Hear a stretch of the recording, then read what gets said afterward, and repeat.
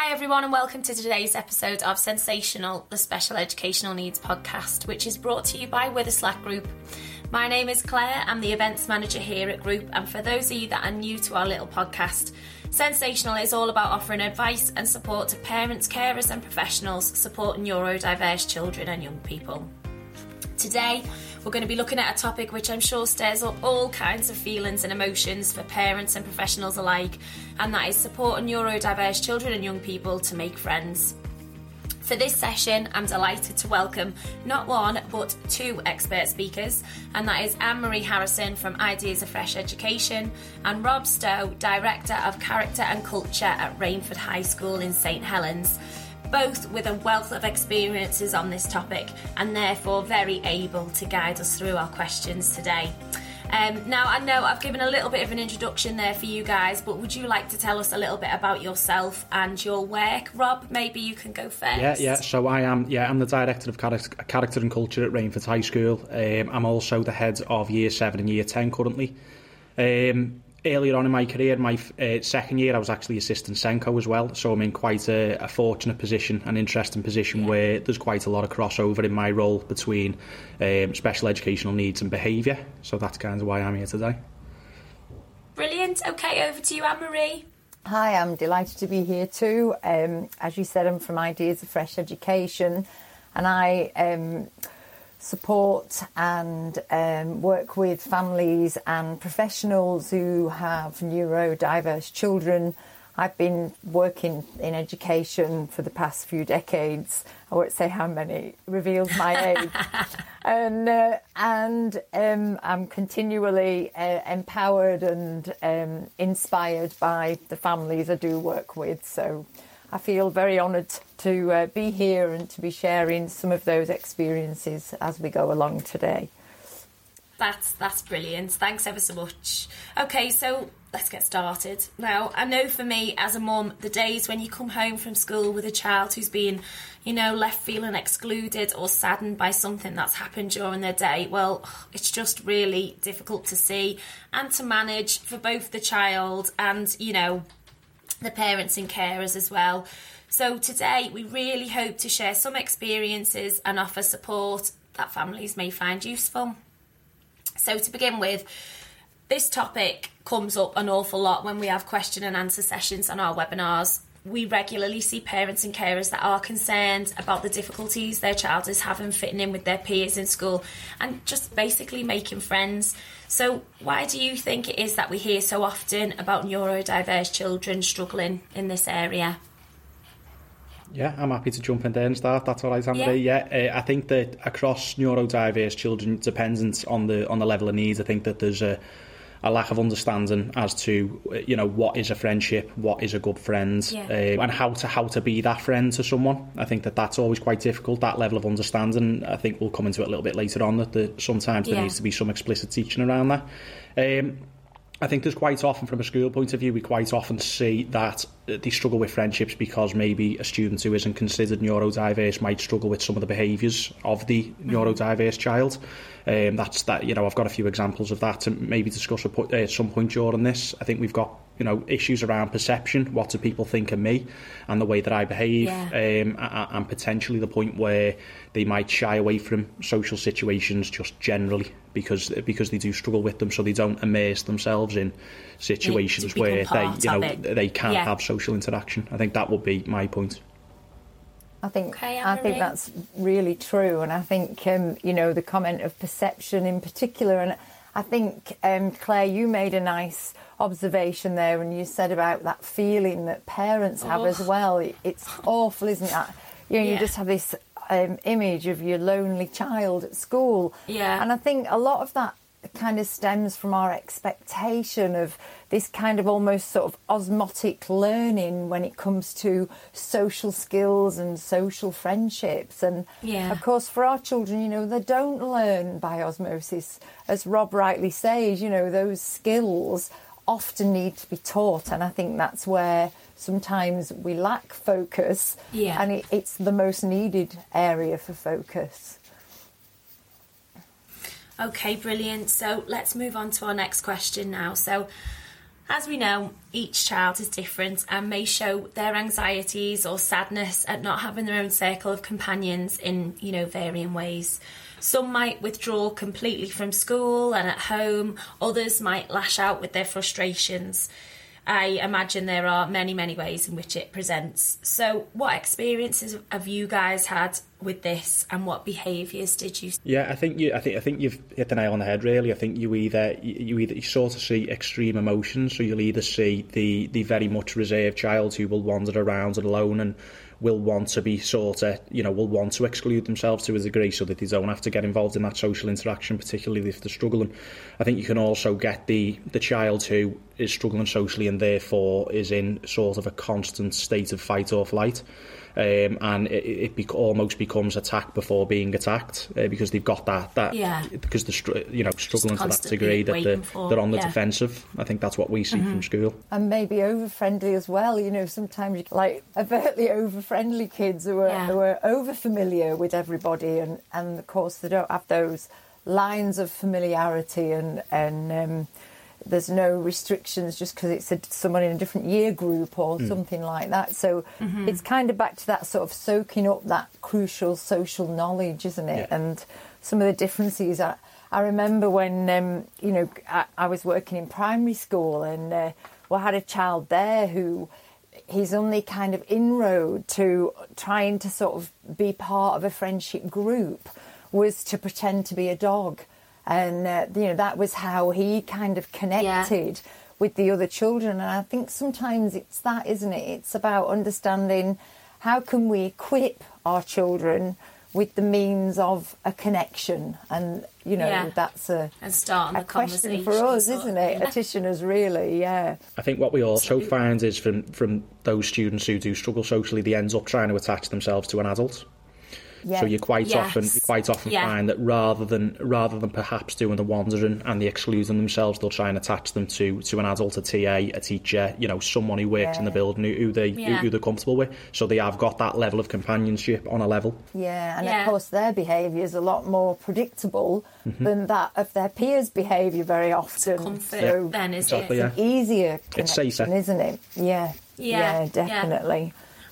It's funny you say that. Actually, I was speaking to a parent not so long ago who said that their child particularly found it so much easier to almost make friends with those, like the TAs and everything that you were mentioning. So it's something that a lot of people see. Yeah, definitely. And I think, adults more accommodate better than peers sometimes, don't they? And yeah, definitely. I think Rob's point at the beginning about, teaching peers to understand the behaviour of the neurodiverse children in their class is really, really paramountly important. Absolutely. Okay, so for some neurodiverse children and young people, they might not fully understand actually what friendship even is. How to communicate with somebody they want to develop a friendship with, or what a good friend looks like as well. So how can we tackle this issue? I think from my point of view, I think we do need to, and it's how much does this happen. I think we do really need to explicitly teach social skills to students. Now, I know within our school, within the Learning Support Department, I know that we have adults who will do things like social stories or visual models around certain behaviours, especially for students who struggle with social conventions. So I think we'll use social stories for them. We'll use those visual models to help them to understand those social conventions. I think in school what we try and create situations or opportunities where social interaction is needed. We have lots of clubs in school. We have what we call the ESC, which is the Everyone Succeeds Centre, which is like a kind of a base for students who don't like maybe the hustle and bustle of high school. We're a school of 1,600 kids, so to have that base for social time where they can spend some time, play a couple of board games, that type of thing, I think that's quite a safe haven for them, and it gives them that calmer environment to be able to try and socialise and sort of soak in, like I say, the social conventions and learn from it. I think in terms of tackling, I think parents do play. Maybe I can't speak as about this as much as Anne-Marie will, but parents are going to play a massive role in teaching those social skills and maybe being able to role play certain scenarios before actually getting to to a social situation. I think that teaching from home is really crucial as well. I think you kind of touched on a good sort of point that I was going to raise there, Rob, anyway, in terms of your centre providing opportunity for kids to focus on a board game and share an activity together. And I think often that's where we forget that actually that's a really positive starting place. Yeah, it is. Playing a game with one other person is sometimes enough of a draw on our social skill set. And I think parents at home, when we do practice play dates and we kind of agree what shall we play, what might be a good game to share, and if there's things that absolutely are a don't share, they are, like my favourite train or my favourite car or favourite level on Minecraft or Nintendo games, then that's not the one we're going to be opening. You're not going to play that on the play date, sharing that on your play date. Yeah. Exactly. So I think, the centre that you mentioned at school, Rob, is probably hopefully offering the same sorts of practice opportunities. And I think practice. That's how any of us get good at a new skill. And we've already said this is really about teaching good new skills, isn't it? It is, yeah. And I think what's really good about something really simple, board games are, I'm sure to some degree will be extinct at some point. Board games, everything's electronic now, isn't it? Don't say that. I think what they do is hopefully not. I know, because what they do provide, isn't it? It's that physical one-to-one. It's the fact that there's turn taking involved. So you've actually got quite a lot of social conventions within a board game, haven't you? Because you've got to wait your turn. You can't jump in and roll twice. Definitely. It sort of teaches those skills. And sometimes for our kids, putting more structure in to that process can be really good. So I know one family that when they play board games, they don't only just have kind of the game on the go, but they have a cup, and the cup gets passed for when it's your turn, as well as the dice or whatever is the particular object of the game, just so it is a bit more clear and there's even more clarity. And you can do that, you've not got the cup, but, and really sort of structure it even more than the game is perhaps instructed and give you know what I mean. Okay, some really good stuff there. So moving on, and we touched on it a little bit there, it is important for school and home to work together to help a child that is struggling socially. What advice would you offer to others when it comes to developing that positive relationship between school and home so it can be achieved? I think for me it will be, as a learning leader, as a head of year, I kind of pride myself on my communication with parents, and will quite often say, get in touch with me at any time of the day, night, 3 a.m. I can't promise I'm going to answer straight away, but the point is, I think the more information that school has, the more information that the pastoral leader has, the more information that the head of year has around that situation, and the more information that can then be communicated with staff in terms of how students are feeling, what they're struggling with. I think that's really, really crucial. I think from our point of view as well, it's to keep that level of communication and try and be as positive as possible. For me, and just share as much as possible, and share the little wins, share the little losses, and obviously and discuss further action from them. The wins is important, isn't it? Because I've spoken to parents before who said sometimes they might only speak to the school when something negative has happened, where they're getting the phone call about something that's really not gone to plan that day. So to have a phone call from the school where their child succeeded at something is really important, isn't it? Definitely marking it. And I know, some schools send postcards home and things like that, but I think I was recently supporting a parent in a review meeting, and it was interesting that the child's been there, he's in year 8 now, and obviously we've had lockdown and everything, but the mum didn't know what the sanction system was. They had S1, S2, S3 and S4, and mum was having to find out, and the school's response was, well, it is in the behaviour policy that the child will have signed at the start of school. It's not good enough communication, is it? It needs to be exactly as Rob's saying. it's got to be open and constant, and it's not just about sanctions, it's about celebrations as well. And I think that's, really important. Yeah. Okay, so moving on to our next question, which is maybe a little bit more tricky to tackle. So unfortunately, I have spoken to parents as well whose children are having particularly quite negative experiences in school. They might be being bullied or singled out because of their neurodiversity. And from what I can gather, this seems to be more the case for older aged children. But can you offer any advice for parents and carers whose child might be experiencing this? What can they do next, really? I think someone. Yes. Don't sit on it, and I think that happens a lot, doesn't it, Rob? Where it kind of sometimes is eventually we've shared it with school, and sometimes children themselves and certainly older kids are a bit less perhaps forthright in sharing what's going on. And for some of our children, even identifying that they're actually being taken advantage of, or their vulnerabilities are being taken advantage of, I think can take some time before they actually share that. So I think, Rob, let you pick up with school, really. Yeah, I think like you've said there, I think the more we know and the earlier that information is passed on, the better. And it might be that from a school point of view, there might not always be an action based on whatever the first sort of, information is that's passed on. It might be, okay, we'll take a log of it, but that log is really, really crucial in being able to draw up a picture. And I think, a lot of students will try and they'll either misunderstand that they are being taken advantage of, or they'll try and deal with it themselves, which isn't always the worst thing in the world. I think there's a level of resilience that needs to be there as well.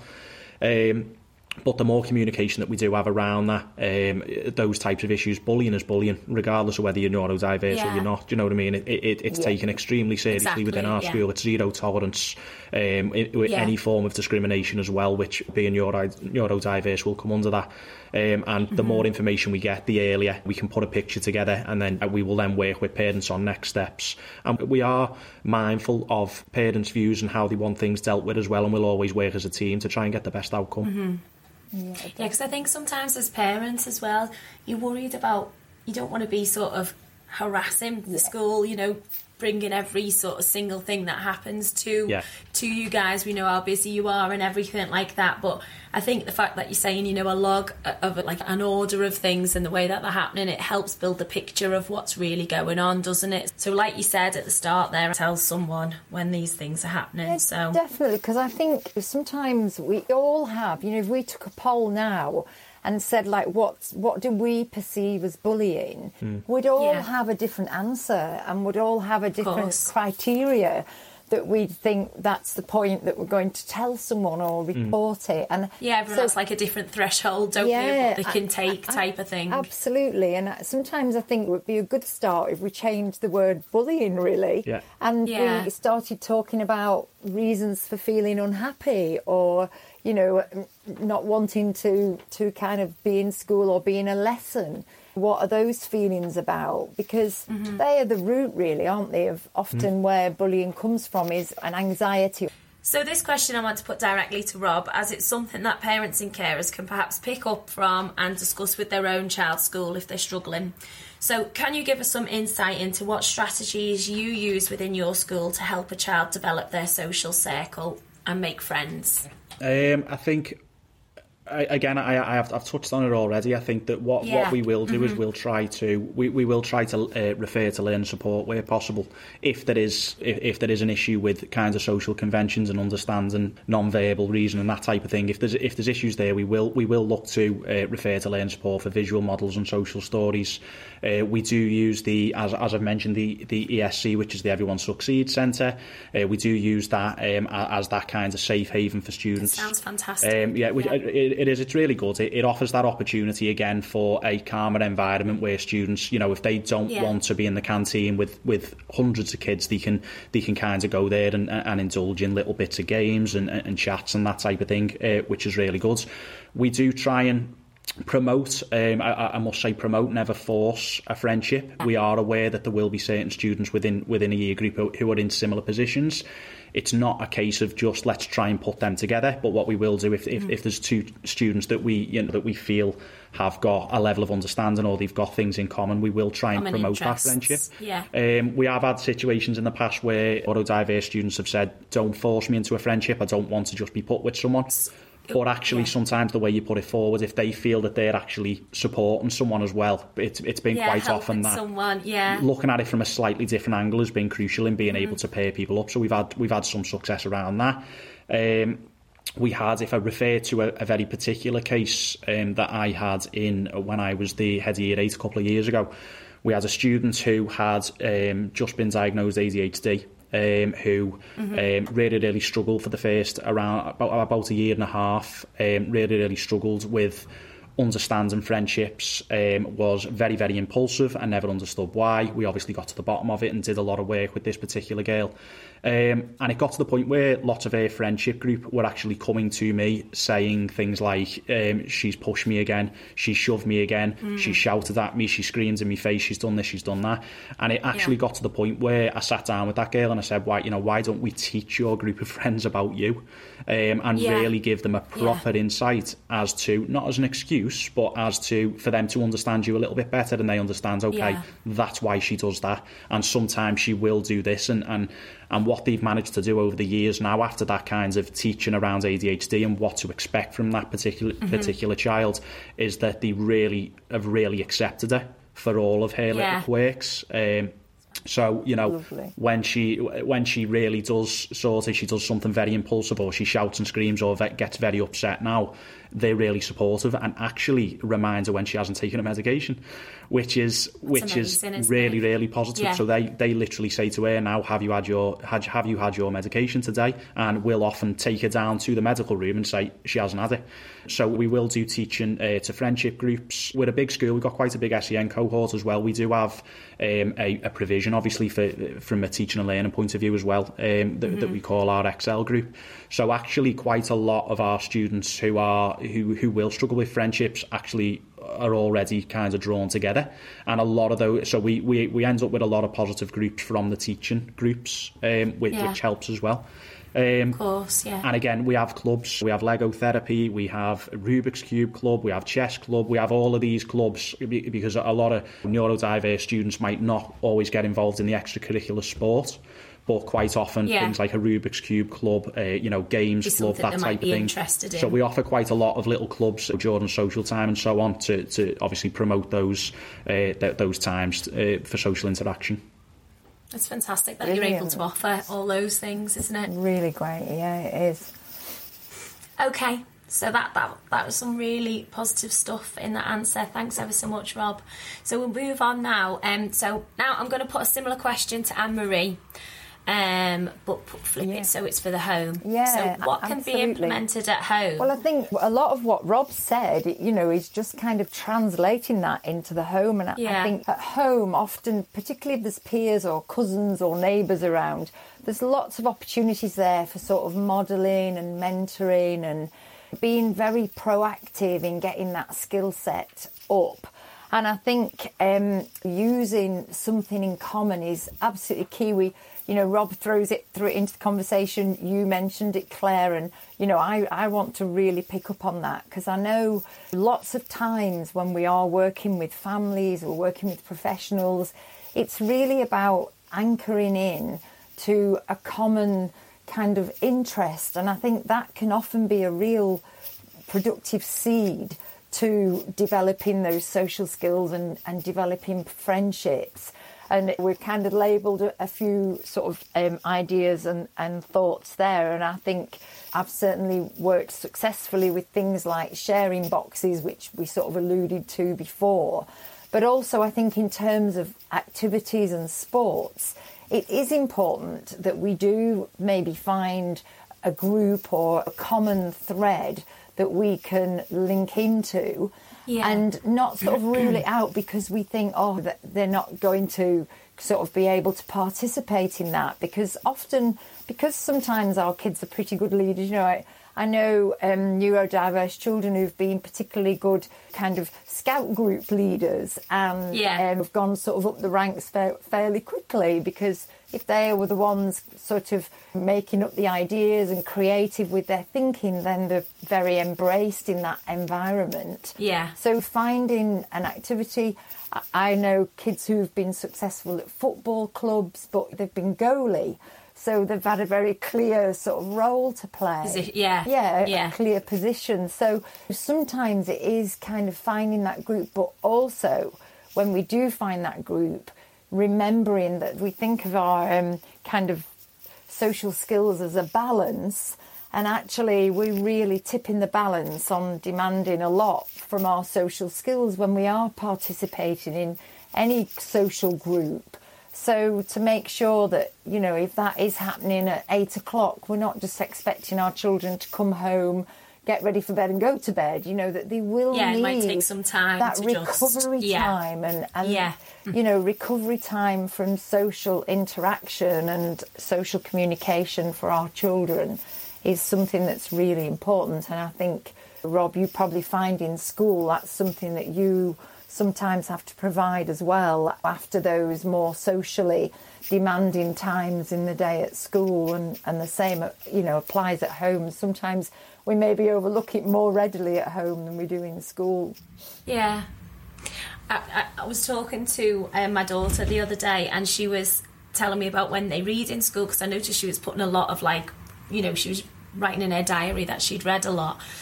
And so I think at the moment they're doing it so that they read sort of after break times and after lunch times, you know, so they're having like that just little bit of quiet time. And that might not suit everybody, but she loves, you know, she's all for that sort of sitting down and having that bit of quiet after lunch times and stuff. So just having a little bit of downtime to come down time. It is really important. And you know, I always think, you know, when I'm training and talking to people, I always try and encourage people to think of all the social demands for our children as hard work. You know, that's their working day, really.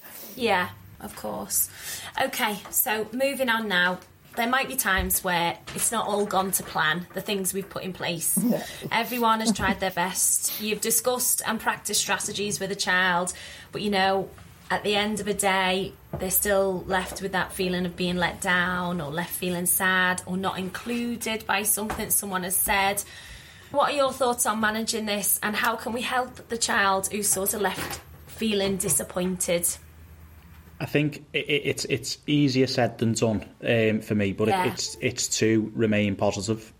I think it's very, very easy, and I think it's very easy sometimes as a parent as well, which I'm not currently, but very easy to be disheartened and not expect that it's ever going to get any better. And I think that's why, I've said it a couple of times now, I think that's why I do put emphasis on celebrating some of the smaller wins that you get during the day.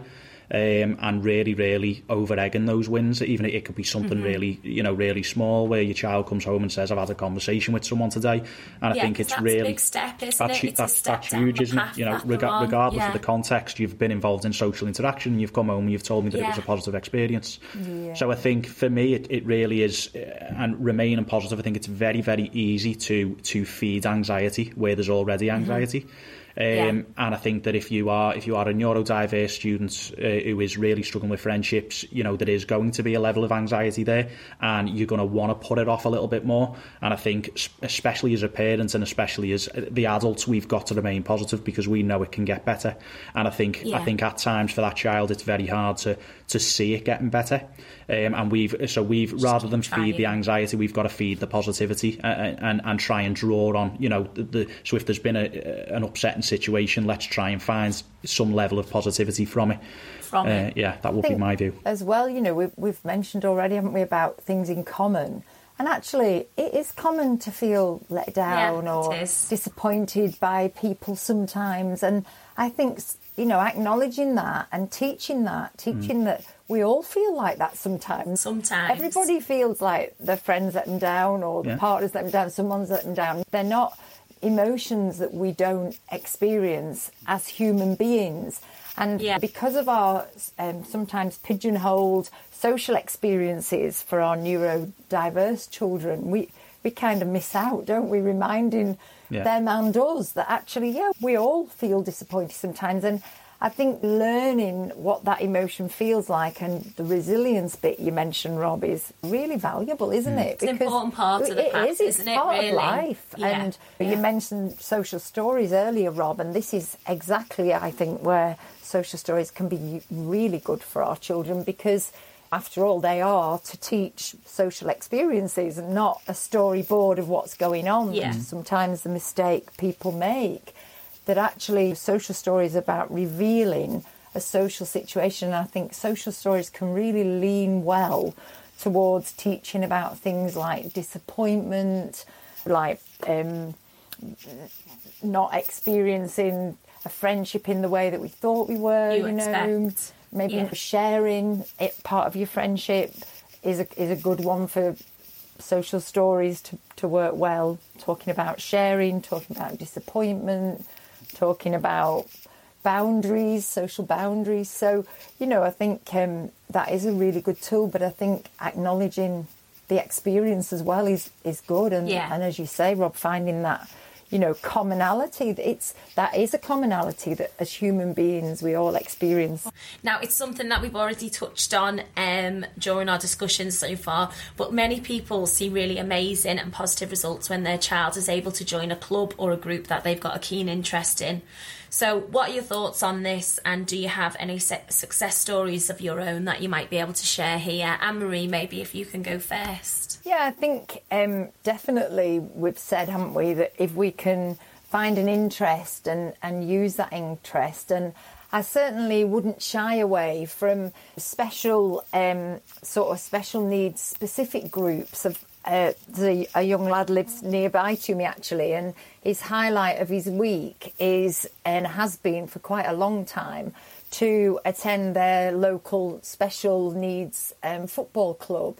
So there's a whole range of different kids with different needs. And then I also know I'm kind of hot on cycling myself, and the cycling fraternity offer a great opportunity as well for sort of special needs and assisted cycling. Yeah. And I think sometimes, especially with neurodiverse children, we think that is it appropriate to hook into some of those more sort of specialist facilities? Yeah. And I would say give it a try. Don't be afraid, and don't sort of back off it, because sometimes being kind of the best at something is a really nice position to be, not one that I'm commonly familiar with. But, you know, I do think it is a good, you know, a good feeling to be able to support. And, you know, Rob mentioned earlier, didn't he, about the value of feeling you're supporting someone who's maybe got different needs to you. And I think those situations often provide that facility for our children to be able to feel like they're the ones that are helping out. Helping others. And the young lad that I mentioned, because of his success at the football club, he now is a member of Young Farmers. And at one time, he would never have been confident enough to join something like that. And he goes to agriculture college. And so having those sort of connections and positive experiences in group environments lead on to other things. They're not kind of, well, that's it, they're in a special needs football club and that's where it'll stop. You know, I think it's like often, building block, a stepping stone to other things. Definitely. Yeah, I think from my point of view, we also have little roles within schools. So we have people like working in the library, students working in the library. So we have like library assistants as well. It is one where it's not necessarily a club, but there's a level of responsibility there, which is again is another opportunity to use social skills and be able to converse with other students. So it's quite positive. Yeah. And feeling like an important part, having an important role, being a cog in that wheel. It's important to everybody, isn't it? No matter what your age is. Yeah, definitely. We also really have D&V, valuable. so we really try and promote D&V. A lot of our neurodiverse students join D&V because, again, you've got those very, very small groups going on very long walks. So many experiences. Oh, it's a fantastic experience, Definitely. Very positive.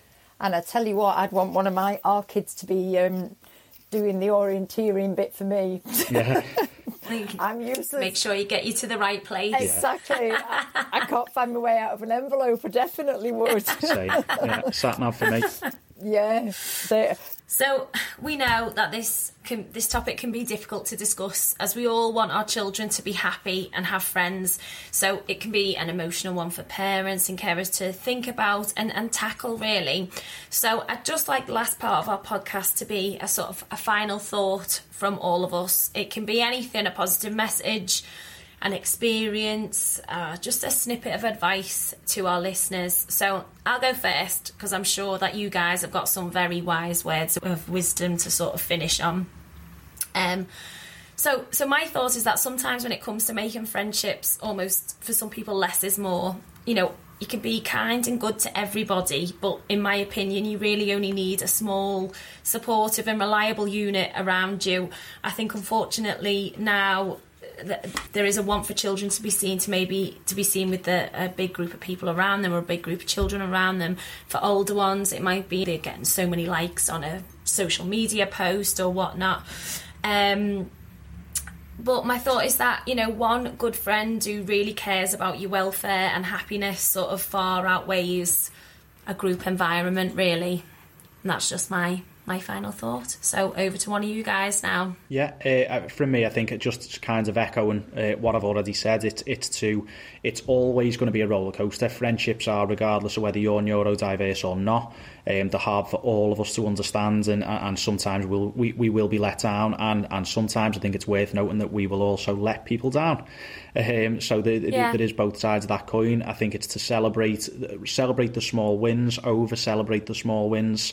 Please don't be disheartened and shy away from social opportunities where they are possible, whether that's just going to the park or whether it's going for a bit of fun somewhere. Don't shy away from it due to past experiences. Just keep allowing for those opportunities for social interaction where possible. That would be my message. I think I absolutely agree with both of you, and I kind of was just reminded some years ago I did the Friends programme training, which was by Paula Barrett, and it was way back in like 2015. And in there they talk about star starters, and I kind of sometimes think for our kids that might be where we do like sentence ideas, or like what's your favourite colour, or what's your favourite animal. And sometimes at random dinner parties, people will put those question cards under your plate, won't they, for you to chat to people. To get things moving. You go to like a work function or something, just to get things moving. And I think sometimes for our children, even if they've got them in their pocket, but they never need to use them, it just gives them that confidence to strike up a conversation with somebody. And, you know, that absolutely, I think that one important friend is totally invaluable and often all we need. But I think sometimes if we are expecting kids to expand their social skills, then to give them a tangible way of doing that, a tool. So a star starter in their pocket to remind them the kind of things you can say to someone to strike up a conversation. To get the conversation going. That awkward moment, Yeah. Well, that was a brilliant session. So thanks for your time today, you guys. I'm sure the answer to today's question will offer so much advice, support, and, you know, just hopefully reassurance to families that might be going through those sorts of situations. So if you are listening to this, you probably already know of the other support materials on our website. But if not, please do take a look at witherslackgroup.co.uk/resources. Or follow us on Facebook, Twitter and Instagram. So a big thank you to everyone who's been part of making the session possible today, to our speakers, our listeners, and I hope you can join us on another episode in the future. So bye for now.